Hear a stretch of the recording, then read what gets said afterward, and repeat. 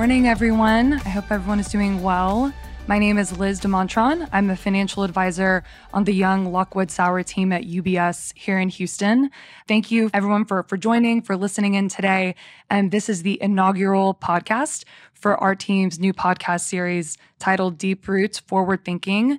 UBS as a firm has given us great resources that we would like to leverage to embark on our own podcast series. So thrilled to be able to provide this to our clients and to our listeners. And basically the format is going to be an interview format. So each week, I am your host, Liz, will be interviewing a center of influence from either inside or outside of the firm who will be providing conversations and just great pieces of thought leadership for us to be thinking about. So this is our special first podcast. So we have accordingly a very special first guest. So around 18 months ago, March 2020, we obviously had a lot of questions. It was the beginning of a global pandemic. Schools and offices were shutting down. There were nationwide lockdowns going on around the world. Trillions of dollars were being printed and thrown into these economies by the weeks. And there was a lot of uncertainty.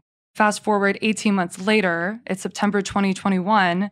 And even though we've seen this great recovery, there's still a good amount, if not more, uncertainty. We have an equity market hitting all-time highs despite some slowing growth. We have some fears coming out of China that we saw earlier this week. We're emerging from the pandemic, but there is some of these variants going on. So anyways, to help clarify some of this uncertainty and to help us answer these questions, I'm delighted to introduce our guest, the Chief Economist of UBS Global Wealth Management, Paul Donovan, who is joining us over from London. He's been with the firm for 30 years. And like I said, he'll be answering our questions with his usual brilliance, flair, and panache. So Paul, I know that's a lot of pressure, but after listening to your podcast for the past few years, I know that you can handle it. Welcome. Thank you very much, Liz. Very happy to be here. Okay, super. Well, I guess just getting started, I'll keep it pretty high level. How would you describe your role at a global bank in this day and age? Well, I always think everyone should be able to understand economics. Everyone makes economic decisions all of the time. But the problem is the economic profession over the years has sort of wrapped the language of economics up in this complicated jargon, and we throw unnecessary equations at everything.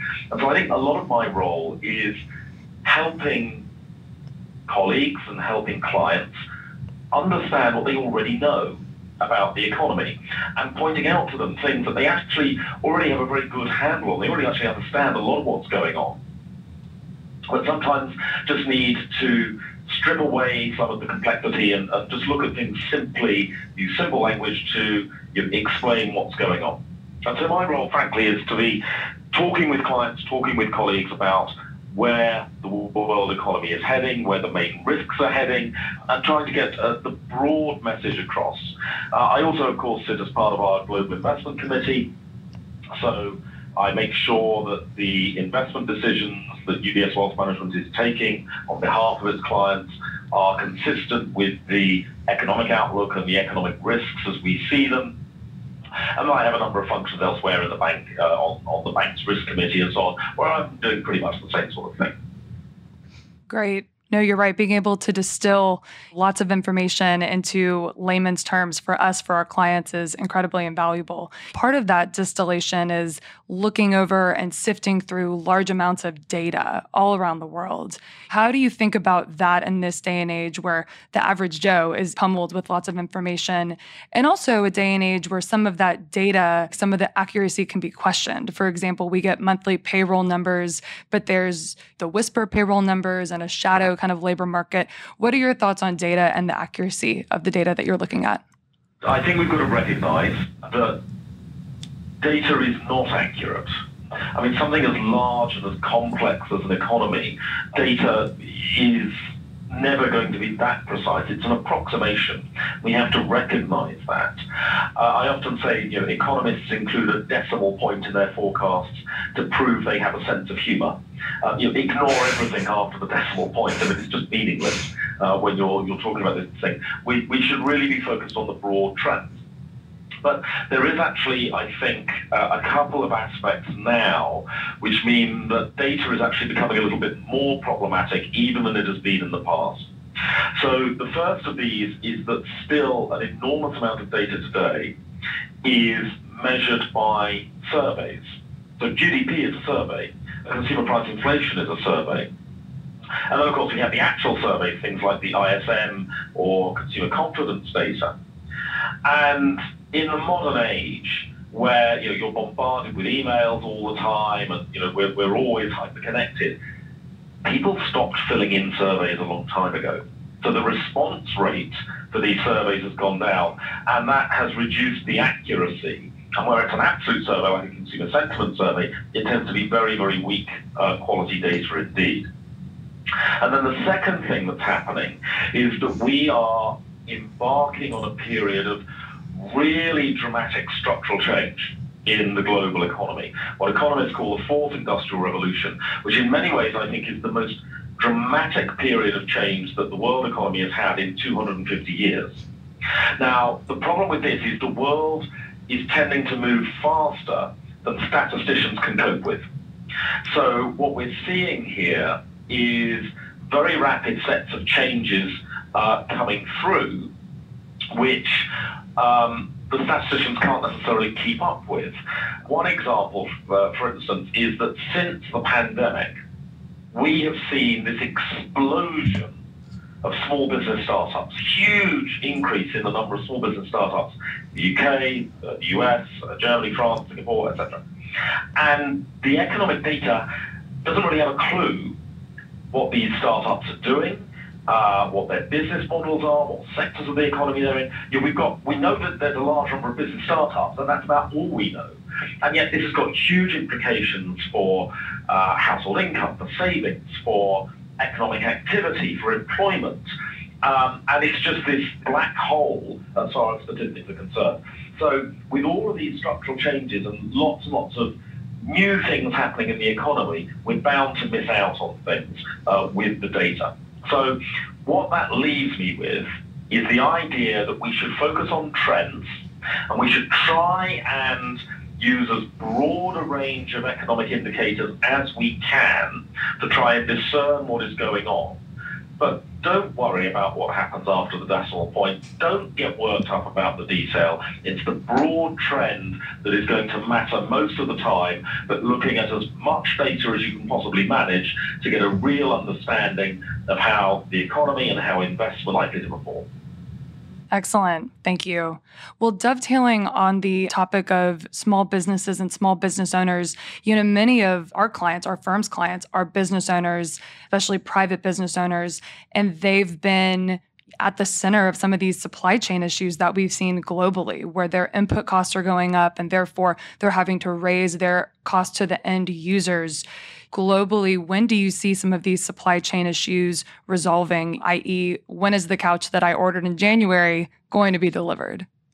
It's a very good question. And actually, it's very telling that what we have seen is not actually major supply chain disruption.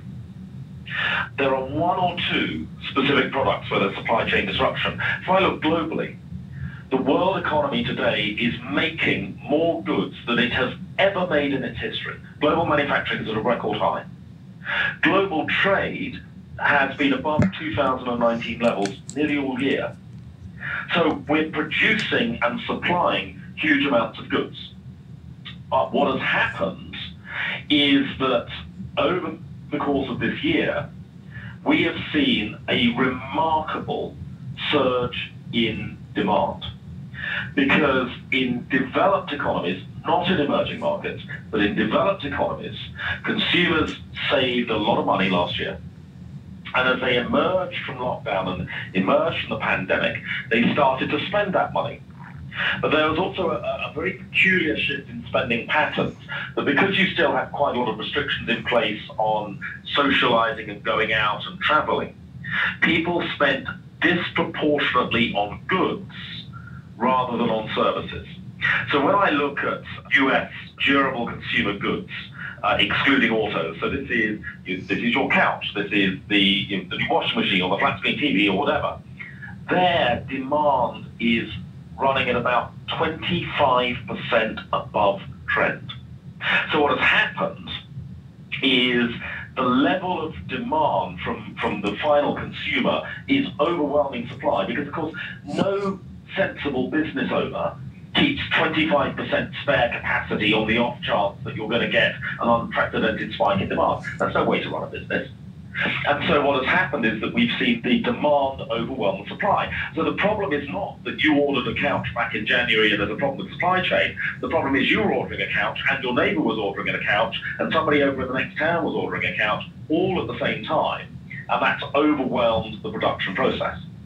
And what we've tended to see are two distinct responses coming through on the part of businesses, depending on what you're selling. So businesses where the brand value is very important, or where customer loyalty is very important, where you expect to get customers coming back to you time and time again, those businesses are tending to not raise prices, to say to their customers, no, you've got to wait. Can't do anything about it, huge amount of demand, you're going to have to wait another month before we can deliver. But we won't raise the price. However, businesses where it's a one-time transaction, where you don't need to keep customer loyalty, where you don't need to protect the value of your brand particularly, there you try and get as much money out of the customer as you can. And used cars is a classic example. If I'm selling you a 2001 Honda Civic, I hope never to see you again. I want to get as much money out of you, push the car off you, and then I don't want to see you again. That's it, we're done. And so, of course, there you will see the price increases because there's no risk. I don't want you coming back to try and buy another car off me. Once I've sold it. So that's the sort of split that we're seeing. And this is why, for actually quite large parts of the economy, pricing is relatively moderate. We're not seeing big price increases. But then in small areas of the economy, we're getting these really exceptional price increases coming through. Wow. Thank you. So with this huge ramp up in the production of goods, as the economy, especially in the US, has recovered, we've also seen a resumption of the services part of the economy. One thing you talk about is the Instagram effect. What does my Instagram have to do with the economy, with inflation? This is something about the pattern of demand. As I just said, in the early stages of coming out of the pandemic, demand was really peculiar in that it was very strongly skewed towards spending on goods. And it's sort of understandable. You've been sitting at home, you've been looking at your old-fashioned couch for a year, you've had nothing else to do except watch home makeover programs on Netflix. And your first opportunity, of course, you're going to go out and spend on goods. You're going to replace the couch. But as time goes on, and as fear of the virus has come down, and as people have started to have restrictions eased, people want to have fun. And that changes the pattern of spending. And what we're seeing with this changed pattern of spending is the Instagram test. So people are spending money on things they can post pictures about on Instagram. So that's going out for meals with friends, going out for drinks, holidays and travel, and new clothes. So the one goods component is new clothes. So you start to see that shift in spending. And in the United States, because the United States opened up relatively early on in the process this year, the United States, we are now seeing that shift where the demand for durable goods is clearly peaking out at this exceptionally high level, but it's peaking out, whereas we're starting to see a larger share of the money that's been saved being taken out and spent on having fun, passing the Instagram test, which is a mainly service sector thing. And so as we rebalance the demand between goods and services and get back to a more normal balance between the two, that means that the exceptional demand, which has for some sectors pushed inflation up, is reversing quite quickly. And again, used cars, very good example of this. We started to see used car prices coming down. and the rate of inflation is coming down, and eventually we're actually going to get negative inflation, I think, for used car prices, because we had that surge in demand, but now people are saying, actually, you know what, I don't want another car, I want to go out and have a holiday, I want to go out and enjoy myself with my friends, and so you see that shift in spending. So this normalization of spending will contribute to a normalization of inflation rates, not immediately, but over the course of the next 6 to 9 months, I would say. Great, thank you. Well, inflation has been top of mind, I think, for lots of folks this year, and it's especially top of mind today, which ends the 2-day meeting of the Federal Reserve. So we know that those members are discussing and will be announcing pretty soon their path forward. What, in your mind, are the implications for the Federal Reserve tapering, so paring back their monthly bond purchases? What are the implications for the U.S. economy, for the U.S. consumer, and then also more broadly, emerging economies? This is quite a complicated area. To be a little bit simplistic, the quantitative policy, bond buying, money printing, call it what you will, that is mainly about economic growth. Whereas the Fed funds rate, interest rates, or monetary policy is mainly about inflation. That's a slight oversimplification, but it's a reasonable way of thinking about this. So, what happened last year was that we had this big increase in savings that we've been talking about. But when people save money, they tend to save it as cash. In many cases, as physical cash, tucked under the mattress, or what we call quasi-cash, which is in deposits you've got instant access to in the banking system. So what we saw last year was a very big increase in demand for cash. Now, in the United States, there is only one legal supplier of cash, and that's the Federal Reserve. So the Federal Reserve had to match that increase in demand for cash with an increase in supply if it wanted to prevent a crisis in the financial sector.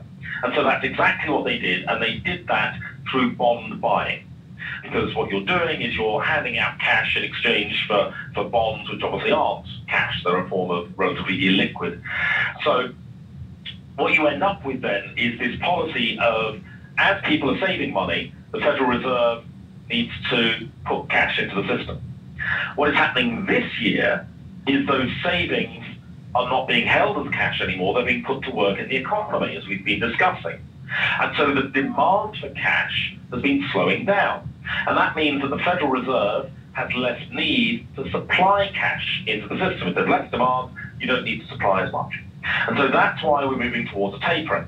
Now, what that means from an economic perspective is the Fed is simply trying to maintain a balance between liquidity supply and liquidity demand, or cash supply and cash demand, if you want to put it another way. And so what they're trying to do is actually just to maintain the status quo and say, well, okay, demand's gone down, so supply goes down. Demand goes up, supply goes up, demand goes down, supply goes down. So that doesn't necessarily have a huge economic impact. It's more about maintaining stability with the quantitative policy. Now, they may not get it perfectly right. There might be a little bit of noise in the economy, but that's what's going on. However, for the financial markets, things are a bit different. Because in the financial markets, of course, the Fed's action of providing liquidity means that they buy bonds, which means that bonds are driven up in price, down in yield, so you get distorted yields in the bond market. And yields have been kept very low by the Federal Reserve's actions. That then has implications for equity markets, because if you're in a low yield environment, investors find government bonds unattractive and they move into equities, they move out the risk curve, as we would say. And for emerging markets as well. If the 10-year US Treasury is a very low yield, investors might find an emerging market government bond more attractive and move into that. So as the Federal Reserve scales back its bond purchases, we would expect Treasury yields to rise somewhat.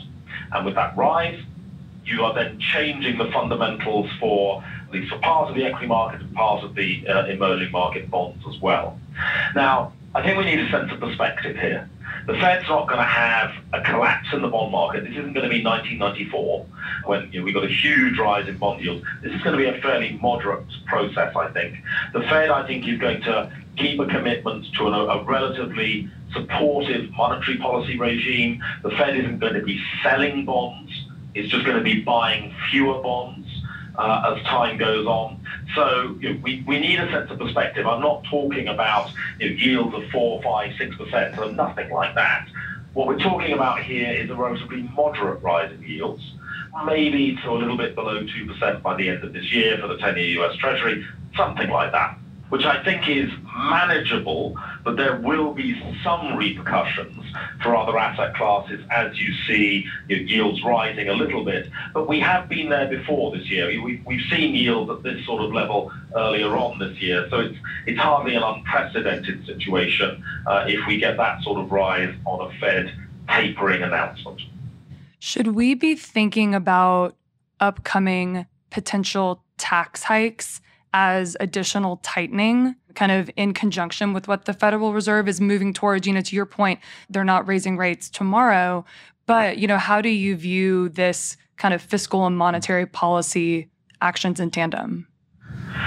So we shouldn't be thinking about tax hikes as a tightening, because we shouldn't think about tax hikes in isolation. So the Biden administration, the US Congress, is obviously debating fiscal policy, but what they're doing is, of course, a spending and tax plan. So this is not, we're going to raise taxes because we want to reduce the deficit. This is, we want to spend more money and we're going to raise taxes in order to finance that spending. In that sense, what we have is more redistributive rather than an overt tightening. Now, of course, if you're somebody that is paying higher taxes and not receiving any of the government spending, then for you, fiscal policy has got tighter. But your next door neighbour may be getting all of the spending and not paying any higher taxes, so for them it's all stimulus. So the two things broadly cancel each other out. In fact, most of the proposals that are coming out of Washington at the moment would be considered a very mild stimulus as such, because you are seeing the proposed tax revenues not quite match the proposed spending. It's not a huge stimulus, it's spread out over a long period of time, 10 years or more, but it's very moderately a stimulus overall. But primarily this is about redistribution rather than trying to boost the level of GDP growth. Great, thank you. So, last year in 2020, we saw a recession, around the world. It was my first time to be in this business with a bear market, with the recession. This recession was caused by this pandemic, which can be defined as an exogenous shock. How do you think about the recession? And is it a typical tried and true, similar to 2008 recession, or do you think about it differently? So I don't think it was a recession at all, I'm afraid. So the way economists think about a recession, there isn't actually a formal definition of the term in economics. The word recession is actually a made-up media term rather than an economic term. But a recession it's not just about a drop in GDP. It's about an unbalanced economy where the imbalances cause the economy to contract and where policymakers then need to come in and tackle the imbalances, bring stability back to the economy, and then you get a gradual recovery of confidence and a gradual recovery of economic activity. And it follows a certain pattern, and whilst the causes of the imbalance will differ from time to time and the duration of the economic weakness will differ, there is a certain pattern that one gets in a conventional recession. Now, this doesn't begin to describe what we had last year, and I think that the best analogy is actually to the French concept of grand vacances, the great holidays. Because what the French do every every August, is they stop work. The month of August, the country shuts down, basically. Everyone goes on holiday. And if you look at non-seasonally adjusted data for France and look at what happens in August, you get this astonishingly abrupt drop in GDP, drop in economic activity. And that's because everyone's gone on holiday all at the same time. But then in September, they all go back to work again, and so you get this sudden surge in economic activity in September. And it's not this sort of gradual, unbalanced economy moving into a downturn and then gradually sorting itself out and gradually pulling yourself out of it. It's far more binary than that. It's like turning a light switch off and on again. And I think that that's really the better way to think about what happened last year. It's not a conventional recession recovery pattern.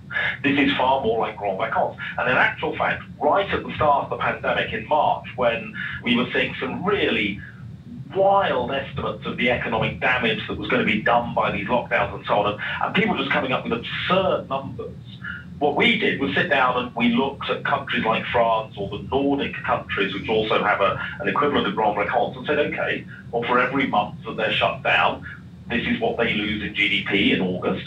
So we would assume that we're going to see something like that with the lockdowns and the shutdowns. And it gave us a far more realistic sense of what's been going on.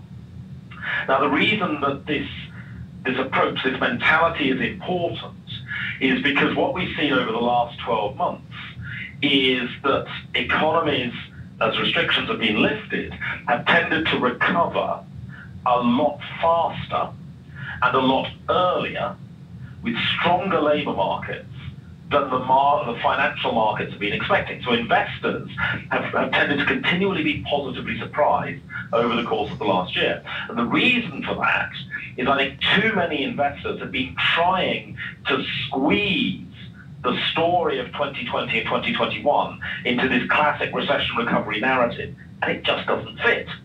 Whereas if you try and put it into a grand vacances narrative, you actually end up with a far faster and far stronger bounce back, which is exactly what we've seen.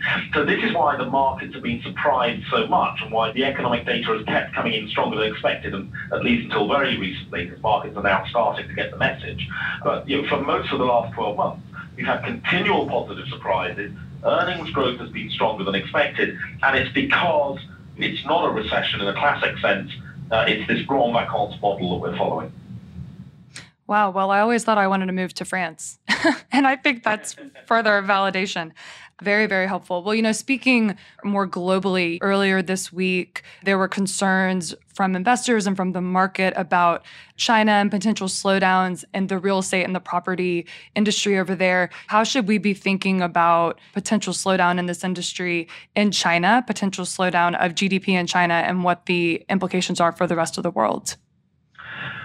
The issues in the property market in China are something of a concern, but it's not a huge concern. This isn't sort of a Lehman Brothers moment for China, in our view.